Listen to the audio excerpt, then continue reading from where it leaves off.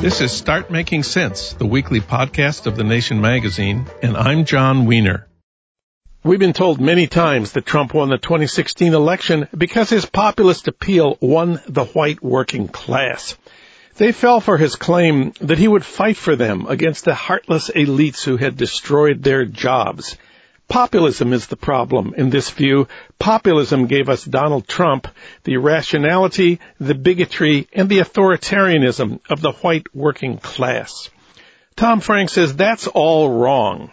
He wrote the classic book, What's the Matter with Kansas, and several other bestsellers, including The Wrecking Crew and Listen Liberal. We've talked about all of them here. Now he's got a new book out. It's a terrific one. It's called The People Know, A Brief History of Anti-Populism. We reached him today at his childhood home in Kansas. Tom Frank, welcome back. Mr. John Wiener, it's great to be here. Well, your writing is so great. I want to start by asking you to read a brief section about what you call the democracy scare that followed Trump's election. Okay, and that's exactly what it was. It was a moment of hysteria among a certain slice of the elites. This fear that democracy was out of control, and the word that they used to describe that sense of democracy out of control is, of course, populism. That's their word for it. Okay, so here, this is from The People Know. Sober citizens were worrying about populism at the Aspen Ideas Festival. Scholarly types were moaning about it at the annual Prague Populism Conference. High-net-worth individuals reviled it at the World Economic Forum in Switzerland. The cool kids deplored it on the plains of Texas at South by Southwest. In the Netherlands, the Friedrich Naumann Foundation sponsored yet another convening on the subject.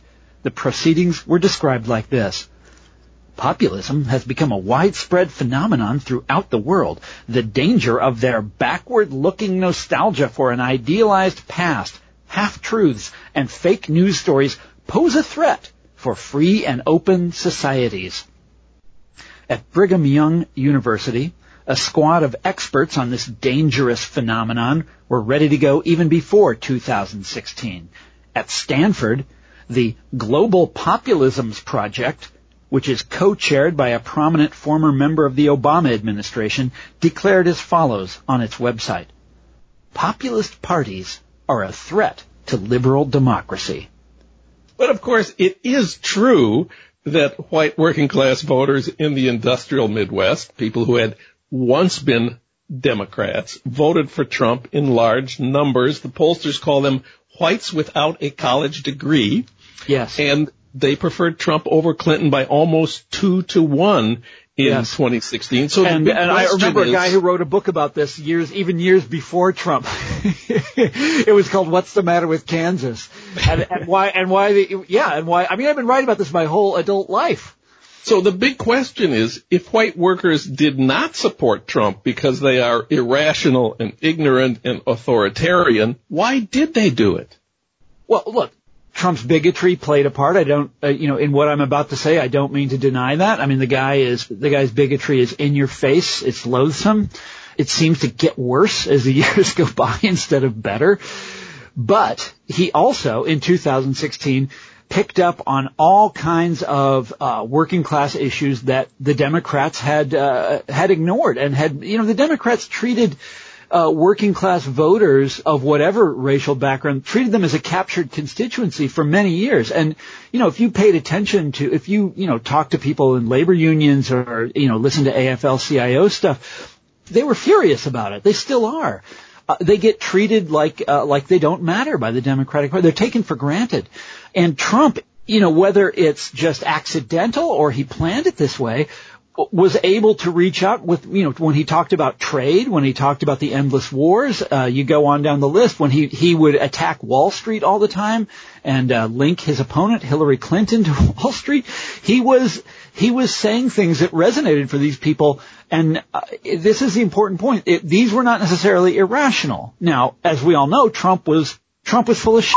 if you study these issues, you can see that the guy doesn't really know what he's talking about. And of course, as president, he delivered disaster, for these people. It has not been great for these people. But if you're just judging by what he was saying on the campaign trail, yeah, there's a certain rationality for it. Well, when I was in college, we were taught that the Populist Party of the 1890s was the source of this original, irrational, and reactionary kind of politics that was fearful of social change. The populists of the 1890s had an affliction called status anxiety, we were taught. Yes. And this was the work of one of America's greatest historians, Richard Hofstadter, liberal. He later admitted, late in his life, that he had distorted the evidence radically, and that he had been preoccupied with a frightening political phenomenon in his own world, McCarthyism. But tell us how the great Richard Hofstadter got it so wrong. Very famous book published in 1955 called The Age of Reform, where he talked about the Populist Party, which historians had always treated as a predecessor of welfare state liberalism, or a harbinger, I should say, a forerunner of welfare state liberalism, because that's where the evidence obviously points you. If you look at what the populists wanted to do and what they stood for and what they demanded and what they, that's what it was. But Hofstadter was looking for, in the 1950s, as you mentioned, there's this huge fear among intellectuals of McCarthyism. It's also after World War II. And intellectuals in America and elsewhere in the world were obsessed with the problem of fascism. Where had it come from? How had Hitler, conned the German people into supporting him? And Hofstadter just seems to have decided to trace these things to populism and to have made of the word populism, by the way, a word that was coined by this political party in Kansas in the 1890s. So about 20 miles from where I'm sitting was where the word was consciously invented by a bunch of people. Hofstadter decided to take that word and to redefine it as sort of the symptom of mass working class movements. Now, other American historians dogpiled on him in the most incredible way and really destroyed his interpretation of the Populist Party. And they did this very quickly. I'd say within 5 or 10 years after his magnum opus was published. Why did he do it? And this is a really interesting question, because what you discover when you go back and read The Age of Reform, his attack on populism, is that it's a work of history, but it's also, and John, you know this, all history is to some degree presentist. It's about the present. His book about the populists was also a manifesto for his generation of intellectuals who were then sort of coming up and coming into power in an unprecedented way for intellectuals. They were taking over not only the universities, but the great corporations. Guys with MBAs were suddenly running them instead of people who had inherited them or built them up or, whatever. And intellectuals were running the departments in Washington. Intellectuals were running the Pentagon. Famously, Robert McNamara, the managerial style was in the ascendance. And Hofstadter, along with a bunch of other, what they used to call consensus intellectuals, and I know you remember these guys, Daniel Bell, Seymour Lipset, there's a whole bunch of them. They were basically writing manifestos for their generation and why they deserved to rule, why it was right and just and correct for this to be happening in the 1950s. And all of them settled on, following Hofstadter, they settled on this word to describe what they were displacing.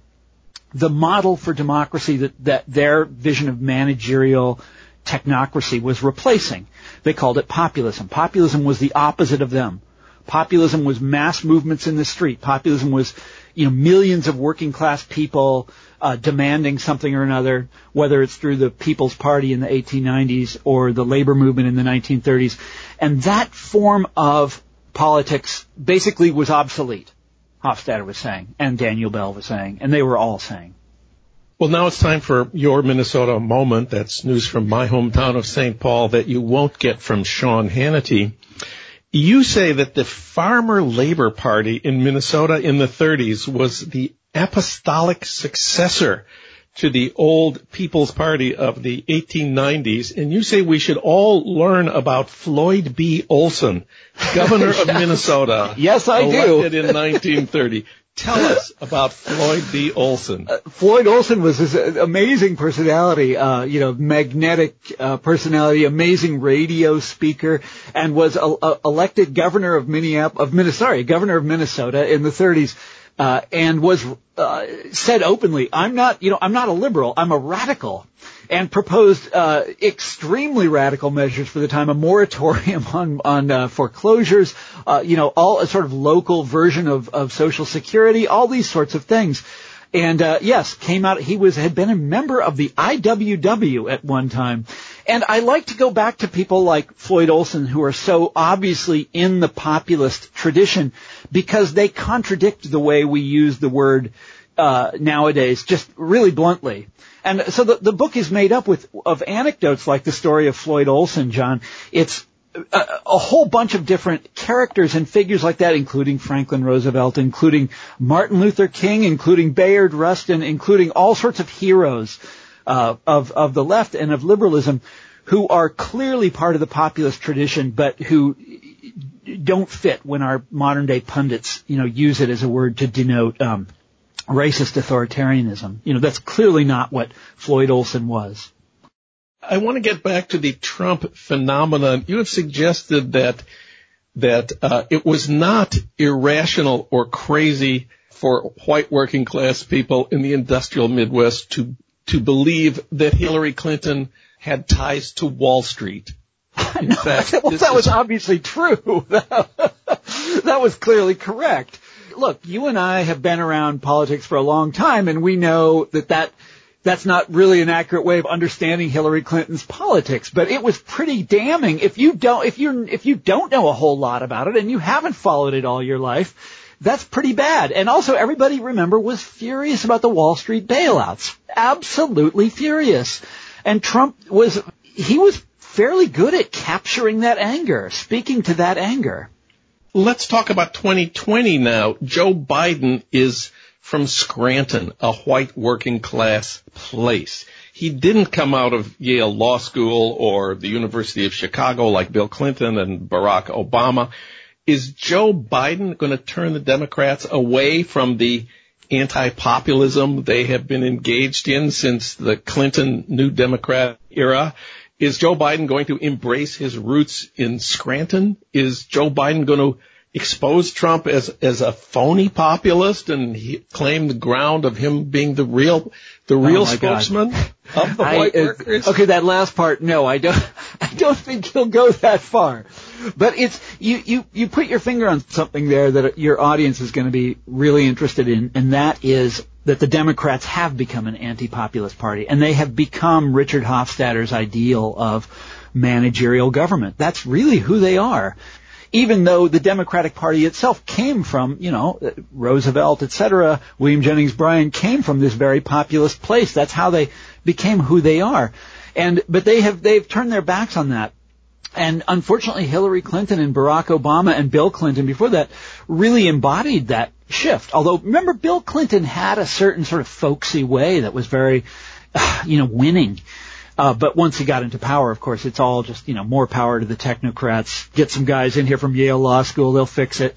And Biden, at least does not have that sort of cultural baggage. There's one thing you can say for sure about Biden, and that is he will never call Trump supporters deplorables. He will never write off a big part of the American population in that way. And you remember that really hurt Hillary when she said that. By the way, she backed off of it, but the American, right away, because she realized what a mistake that was. But the American, pundit corps said, no, that's exactly what they are. We live in a country where we basically can't stand democracy anymore, because democracy means rule by these people who have no business telling us what to do. Biden will never make that mistake. And you have some striking quotes from an interview Joe Biden did with the New York Times, where he recalls being told by a Hillary Clinton operative during the 2016 campaign that he should make a distinction between progressive values and working class values. the thing about Biden is 90% of his public statements are just, the usual politician crap, they're nothing.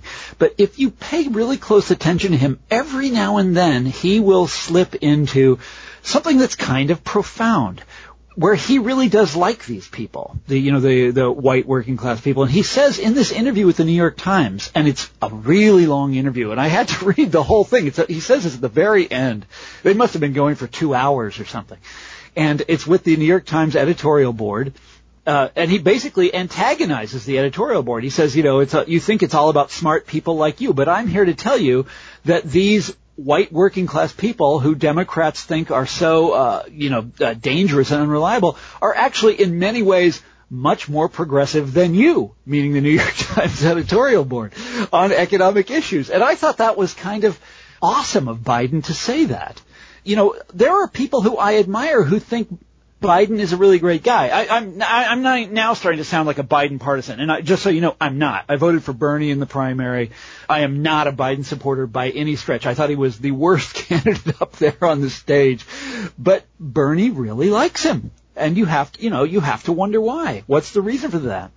Okay, so Joe Biden understands the problem of the Democrats abandoning their working class base, but isn't all his talk about the working class just an act? Isn't he really just another Clintonian tool of the Wall Street, Silicon Valley Democrats? That would be his entire career trajectory that you've just described. What he actually did in terms of legislation is dreadful. Wall Street has no better friend than Joe Biden. The notorious bankruptcy bill that passed when George Bush was president, that was largely his work. The various trade agreements, he voted for them. The really bad ones. He defended them when he was Obama's VP. And the one that really gets me is mass incarceration. This is a crime that the Democrats really have to answer for and really have not yet atoned for or explained or made their peace with. And passing these laws when Reagan and Clinton were president that basically put a whole generation of black kids in prison. And Biden is probably the Democrat most, after Bill Clinton, most responsible for those laws. What's funny is, as far as I can tell, the woke media has yet to make him answer for anything. But do you think that all this is changing now? Do you think the current economic collapse is going to bring about the end of the Wall Street anti-populist theme of democratic politics? Is Joe Biden going to herald in a new era of liberal politics? Some people think so, but I don't. I would like to think so. I wish I thought that. I wish I believed that, but I don't. And one of the reasons I don't is because the anti-populism, as I describe it, is everywhere you look in the American media now, and center-left types have really turned against the idea of mass social movements, the idea of working class movements to bring about economic reform. That idea has become, in a very short amount of time, it was just last year when every candidate on the stage was trying to sound like Bernie Sanders, and now here we are. That stuff is so far gone, and so I don't see any pressure on Biden to move back towards it. Now, that said, I think Trump is done for. I don't see how you bungle a pandemic like he has done and get reelected. I don't see how you get 15% unemployment and get reelected. This is a disaster. And, unless he comes up with some new way to, disenfranchise huge numbers of people, I don't see how he gets reelected. One last thing, your title, The People Know, that comes from a specific place, The People Yes. Who was it who wrote The People Yes? Carl Sandburg, one of the great sons of Illinois, and a truly great writer in the early part of the 20th century who wrote a book-length poem in the 30s called The People Yes. It was one of the the 1930s were a period of just overwhelming cultural populism, faith in what they used to say, the common man, And you see that in the movies, you see it in the politics, and you see it in the literature. And Carl Sandburg is sort of one of the I love that guy. Tom Frank. His terrific new book is The People Know, A Brief History of Anti-Populism. Tom, congrats on this book. It's always great to have you on the show. John, it's my pleasure to be here.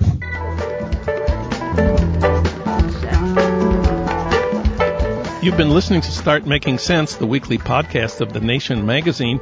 You can hear more interviews like this one at thenation.com, and you can subscribe to Start Making Sense at iTunes Podcasts, Pocket Casts, Stitcher, or wherever you get your podcasts. I'm John Wiener. Thanks for listening.